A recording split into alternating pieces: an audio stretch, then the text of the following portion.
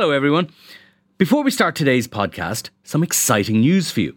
You can experience the Inside Politics podcast live in Dublin on May 16th when Hugh Linehan, Jennifer Bray and I will be joined by Cliff Young of Ipsos, one of America's top pollsters, to talk about the US election, our own local and European elections and much more.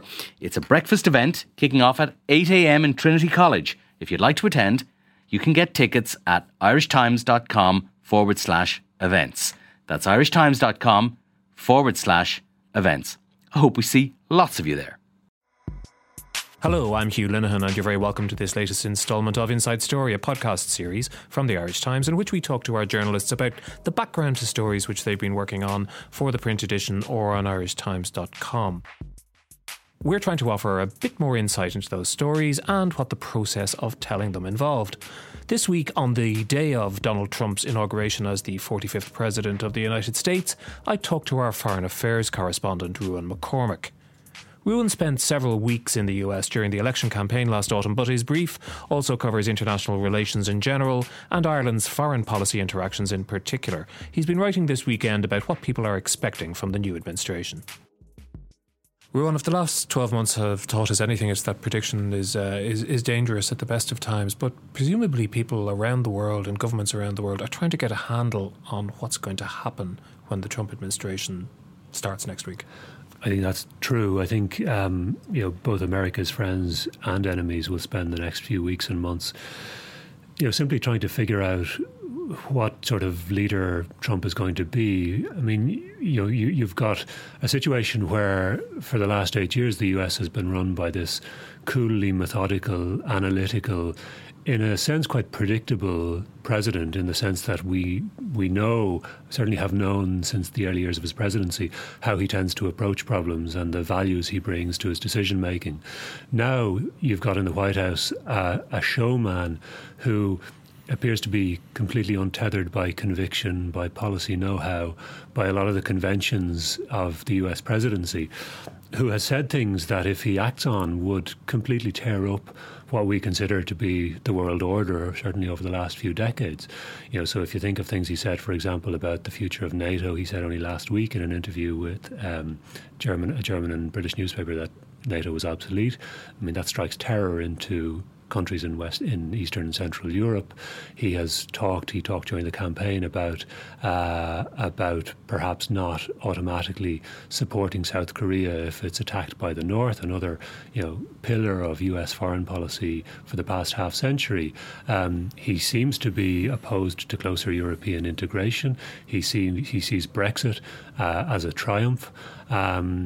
The list goes on and on. He has taken a position on the Israeli-Palestinian conflict, which, US policy has always been supportive of Israel, but he talks about moving the US embassy to Jerusalem, which the Palestinians would regard as killing off what's left of the peace process, jeopardizing the two-state solution. So the list goes on. And so the question, I think the fear among America's friends is that he means all of this, but they're not quite sure, because he's also shown a willingness and a readiness to reverse his positions. He doesn't. Well, he's contradicted. He said all the things you've said, but within days he's contradicted several of those positions. That's right. And when interviewers press him on a lot of issues, he's very quick to reassure America's allies and say, I may see Brexit in a positive light, but Germany's a very important ally, and he's made very positive noises towards Ireland as well, notwithstanding the fact that he sees Brexit, potentially one of the greatest shocks to the Irish economy in 50 years, as a very good thing. So I think in the initial stages you'll see that America's friends, America's allies will simply be trying to work out how Trump genuinely sees these big questions, and that'll only emerge, as he gives big set-piece speeches, as foreign officials start to get to know his own officials. It's also very important. They'll be trying to figure out how power is distributed within the new administration, and the lines of authority within the new White House aren't clear at all. It's often said that you need a very strong chief of staff who has the office adjacent to the Oval Office, who filters what the president sees, what the president hears, is the gatekeeper. So he regulates what paper gets into the Oval Office, what voices make their way into the Oval Office. That's Reince Priebus, the former head of the Republican Party, the Republican National Committee. But you also have other centres of power. Well, you have Jared Kushner, who, by all accounts, is going to be has the new president's ear more than anybody else. Very much so. His son-in-law, who, as you say, would be an extremely powerful figure, who seems already to have a very significant say over foreign defence policy and had a big input into who was appointed in those areas. You also have Steve Bannon, whose title, I think, is chief strategist, but who Trump trusts, who Trump leaned on very much during the campaign, and who clearly has the president's ear.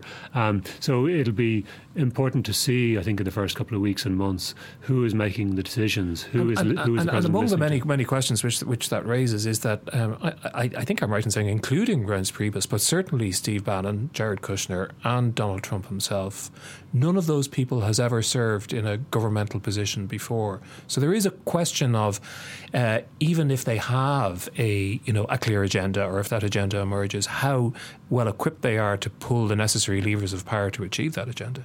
That's true. There are some who will clearly have a better understanding of the parliamentary system in which they're operating, the general political environment. People like Reince Priebus are very much Washington insiders. They know how the system works, and that'll work clearly to Trump's advantage. But quite how they navigate that system won't be at all clear. How far they will be willing to go to compromise. Okay, the Republicans are in a very strong position. They control the House and the Senate and the White House. But, there's a long history of awkward, difficult relationships between the White House and Capitol Hill, even when both are controlled by the same party. Elections are always just on the horizon in American politics, and we know that there are going to be midterm elections in 2 years. Now, because of gerrymandering, there won't be huge changes in the House, but a certain number at least of Senate seats are in competitive states. So if you see that Trump is going in now with 44% popularity ratings, if that begins to slide, if within 2 years he's closer to 30, say, and if a lot of or a certain number of Republican senators feel that their seats are in jeopardy because of the connection to Trump, then you'll see the dynamic shift very significantly.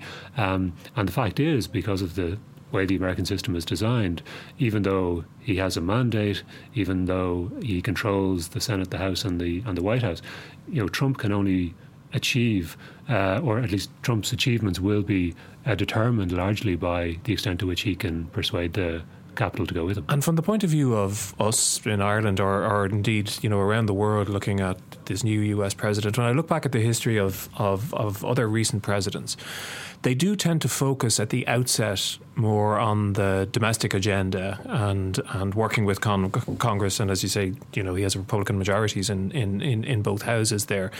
But then as their terms wear on, perhaps international affairs, whether they want to or not, tend to impinge more upon the president's time and the president's role. And I suppose the president also, in terms of the way executive power operates in the United States, has a little more freedom to do things, which personally would cause me worries when I look at Donald Trump. That's true. George W. Bush is a good example. George W. Bush came to power saying that he wanted America to have a lower profile role in the world, that he didn't see America's role as being that of the world's policeman. And of course, as time went on, largely because of 9/11, but also for other reasons, he became embroiled in world affairs to an extent that nobody would have imagined at the beginning. Trump similarly comes to power saying that he wants to withdraw from some of the US's global commitments, that he doesn't want to get involved in another war, that he doesn't want to get embroiled in foreign conflicts. But the world has a way of drawing America in, because the unavoidable fact is that America is the most powerful country in the world, that a lot of countries in the world, a lot of American allies look to the US for protection, be it military or economic or whatever else. And it's inconceivable that the same thing won't happen. It's true that early on the focus will be domestic, and it'll be on certain specific issues. We know that Congress can only deal with one big issue at a time, so we're probably going to spend the next few months talking about things like Trump's plans to repeal Obamacare, maybe tax reform, immigration reform, or at least fixing the border, as he says. But I think as time goes on, there will be foreign conflicts. Events happen. Events happen. You may not be interested in war, but war is interested in you. That's if right. you're a president of the United States, you that's going to affect you. And there are some places where we know a lot will happen over the next couple of months and the next year. Things aren't going to. The conflict isn't going to stop in Syria, for example, and that poses some really complex questions for the Trump administration as regards how it deals with Russia. I mean, this is the big question hanging over everything: how Trump will deal with Vladimir Putin and Russia. But specifically, what impact will that have on the conflict in Syria? Trump was pretty vague during the campaign on what his thoughts were on the Syrian conflict. He said he wanted to, bomb the hell out of ISIS and give more support to the Kurds. America's already doing both of those things. So it's not clear how he intends to shift policy there. What will his clear rhetorical shift, at least on the Israeli-Palestinian conflict, mean in practical terms? We still have American troops in Afghanistan. What's his position going to be towards the European Union? How is his relationship with traditional allies like the UK, Japan, other states going to work out? These are all questions we just can't answer. Obviously, there's a huge amount of unknowns.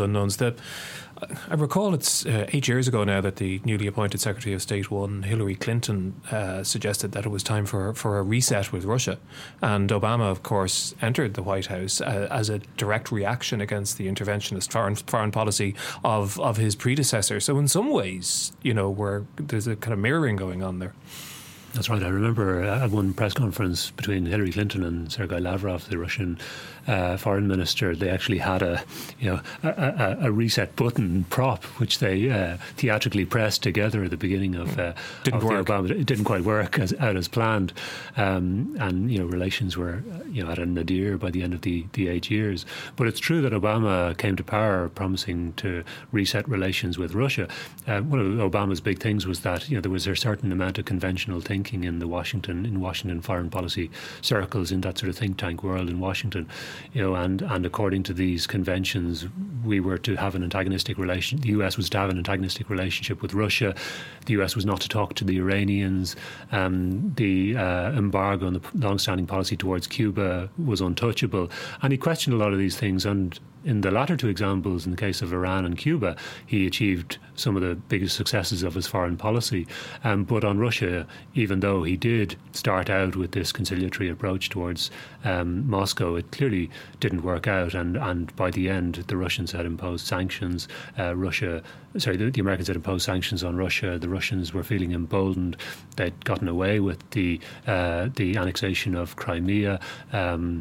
They were in the ascendant in Syria. The intervention of the Russians on the side of Bashar al-Assad had clearly swung the momentum in his favour and meant that not only was Russia in a position by the end of last year to retain its military bases on the Mediterranean, but was in a really strong position as a power in the region. So in many ways, Time magazine might have been better suited putting Vladimir Putin as Man of the Year on the cover rather than Donald Trump. I think that's unquestionably true. I think there was no world leader who emerged from 2016 in a better position than Vladimir Putin, if we judge it by the extent to which one's goals are achieved. So not only did he have this success in Syria, not only is he domestically untouchable because of the repressive regime he has put in place, but also other factors. And he, more than anything, he has a president coming to power in the US who praised him more than any other foreign leader. Donald Trump has really strongly criticised journalists, opponents, civil rights leaders, heroes in the US, but he's never criticised Vladimir Putin. So again, a lot of this is unknowable. We don't quite know how the relationship is going to pan out, but certainly judged on the pronouncements of Donald Trump, the pronouncements of people like Mike Flynn, his national security advisor, the fact that quite a few people in his new administration are very much pro-Russian and pro having a better relationship with Russia. Including his Secretary of State. Including his Secretary of State, who's a long relationship with Russia through his business dealings. Certainly, if we judge it on the basis of what's been said by all of these people, Vladimir Putin must be absolutely delighted by what's happening in the US at the moment. I mean, the other key geopolitical relationship is with China, of course, and Trump talked a lot about China from a trade point of view over the course of the campaign, and sort of immediately broke protocols using Twitter and his telephone in the first days of the interregnum before he's appointed president. Is it possible that Asia might be where the greatest tensions might arise, even though a lot of the focus has been upon, and as you say, the issues around NATO and the European Union and Russia? It may well be. I mean, clearly the relationship between Washington and Beijing is hugely important. And during the campaign, Donald Trump took a pretty hostile approach to China. He criticised Beijing's currency policies, Beijing's expansionist inclinations in the South China Sea. Generally his posture was antagonistic or hostile towards the Chinese, and above all, he has within a week of winning the election, he took a call from the leader of Taiwan, raising the concern in China, I suppose, that he's going to ditch the One China policy, which again has been a pillar of American foreign policy in the relationship between America and China for more than half a century. I have to admit, I was never fully aware of the kind of the slightly weird theology of the way in which Taiwan and the United States, relate to each other. So that I actually have some sympathy for the Trump administration pointing out that they sell billions of dollars of arms to Taiwan, but they're not allowed to speak to the leader on the phone. That's right, and they do a lot of business. In general, Americans do a lot of business with Taiwanese too, and that's true of a lot of countries in the West. But I think the way in which it was done clearly raised concerns in Beijing, and what you have now is a situation where an American president is coming to power at a time when the mutual distrust is at a really high level, and generally speaking, that's not a good thing for the world. But again, I come back. I sound like a broken record, but I come back to the point that while Donald Trump has said all of these things, he hasn't done anything yet. He hasn't taken an executive decision. He hasn't instructed Congress to do anything yet. He hasn't had any power yet, and so I think what we're waiting for now over the next days, weeks, and months is not to hear from Donald Trump, but to see what he does. Accepting that and knowing that we can't know exactly what's going to happen, there must be some fear. I mean, you're in the business of covering, diplomatic relations between countries and talking to people who move in the world of diplomacy. There must be some fear about that in the most powerful job in the world. There's somebody who quite clearly has no time for what are normally accepted as being the parameters of diplomatic language in which political leaders talk to each other. Because that in itself surely must be destabilising, that language alone. It is. It's a world that's defined by its protocol, its conventions. Things are done very similarly to how they were done 50 years ago. People speak the same language, and they're the same sort of symbols and signals that are used in diplomacy all the time that don't change much over time. This is a really abrupt departure from all of that. And while Donald Trump may have surrounded himself with people who will be better at observing diplomatic niceties, he clearly has no time for this. And so, we have apparently US policy being set by tweets sent in the middle of the night that abruptly depart from US policy set over many years. And I think that is a shock. I think it's a shock to America's allies who have relied on the US for a very long time and have relied on the consistency of US policy. And it's not just a sense that politically the US will have your back. In the case of a country like South Korea, it's the knowledge that if you're attacked by the North, that America has tens of thousands of troops on your soil who will leap to your defence as soon as there's an invasion or an attempted invasion. So the stakes are really, really high here. But I think, I think the priority for foreign states, for foreign embassies in the US, will be building relationships with the new administration, figuring out who has the power within that administration, who has the loudest voice, who has Trump's ear, and then beginning to cultivate relationships. I think what will encourage them, in many cases, those who are concerned, is the speed with which he has shown himself willing to reverse position and contradict himself.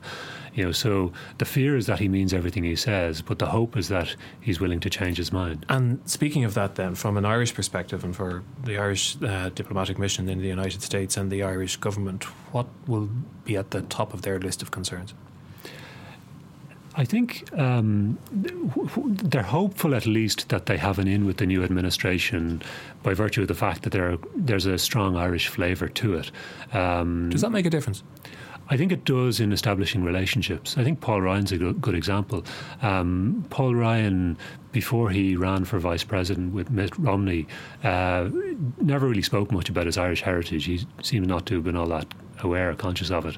Somebody put together his family tree around that time when he was Mitt Romney's running mate, and it was given to him, and after that he started to talk about it much more.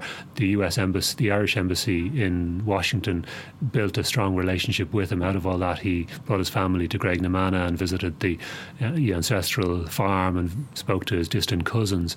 And I think this does have an effect. I mean, I wouldn't overstate it, but what it means is it gives you an in. It gives you it's a conversation starter. It allows the embassy in Washington to develop a relationship, and clearly Paul Ryan's a very powerful person in the the political architecture of Washington DC. You also have people like Kellyanne Conway, who ran the campaign in its latter stages, is going to be an important voice in the White House. Steve Bannon has Irish heritage.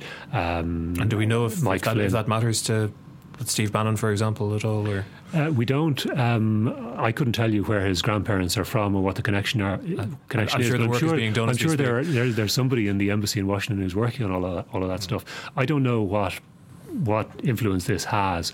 I suspect relatively little, but at least it means that you've got a group of people who at least have a benign view of you. Donald Trump doesn't know much about the world. He's not a man.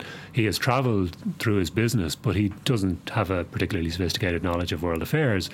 At least this was the view put to me by Irish officials in the last few days. At least he has some acquaintance with Ireland. He's done business here. He sees it as an amenable business environment. He also, remember, it comes from he spent his career in the construction industry in Manhattan, which is a very Irish American sector. So he knows a lot of people from Irish America too. So at least it's a positive starting point from their point of view. But that said, there are issues where Trump is not exactly on message as regards Irish positions. So on immigration reform, he clearly has no appetite for any serious move towards immigration reform, certainly not in the early stages of his presidency. He has said that he will expel foreign criminals, and then that his priority will be fixing the border or building this wall he speaks about. And only after that will he even entertain discussion of potential immigration. But that's largely reform. a maintenance of the status quo, isn't it? Because there aren't lots of Irish immigrants coming over the Rio Grande. That's true, and it's also true that Barack Obama expelled about 4 million undocumented immigrants, and that had, according to Irish officials, that had virtually no effect on Irish undocumented immigrants in the US. The other issue is tax reform. I said that Congress isn't good at dealing with more than one big thing at a time, but one of the big things that Trump has indicated he will deal with or wants Congress to deal with is tax reform. So he wants, the fact that there's perhaps over $2 trillion in profits generated by US multinationals sitting overseas. He wants to bring some of that back, and he wants to maybe impose a tax on these multinationals. That potentially could have very serious implications for Ireland, certainly if it jeopardises the presence of pharmaceutical companies, tech companies in Ireland. Now, Irish officials will say a lot of that money, even though it's maybe generated by multinationals based in Ireland, it's not sitting here. It's not collected by the Irish revenue services. It's in some weird non-national cloud above all our heads. Yeah, who knows where it is, but it's not here. That said, even though that might be true, if you reach a point where American multinationals, when deciding where to open a new plant, think, well, just it's too much, it's more hassle than it's worth to set up in Cork, and maybe we will think of bringing our operations back to the US in some form, that's when it could become a serious problem for Ireland. So 2016 was a year of shocks, and 2017 is going to be the year of the results of those shocks, I suppose. It certainly looks that way, yeah. In any other year, Brexit would be by far the biggest issue facing Europe, Ireland, the rest of the world, given the political and economic fallout it'll have. But I think clearly, Trump is going to be the story of 2017, figuring out what Trump is going to do and how his administration is going to act. We say it's going to be a year of figuring out how we're going to deal with the fallout from 2016, but who's to say what other major stories lie ahead in the year. Watch this space. Rowan, thanks for joining us. That's it for this edition of Inside Story. Just to mention that on our sister podcast, Worldview, you can hear Simon Carswell talking about the 4 years he has spent in Washington, D.C., covering American politics. Thanks to our producer, Declan Conlon. And remember, you can mail me at hlinehan@irishtimes.com or find me on Twitter. Remember also, you can find all our shows on irishtimes.com/podcasts, or you can subscribe via iTunes or your preferred podcast provider. And if you're a subscriber, we do always appreciate it if you can take a minute to rate or to review the show, as it helps to get us out to a wider audience. But until the next time, goodbye and thanks very much indeed for listening.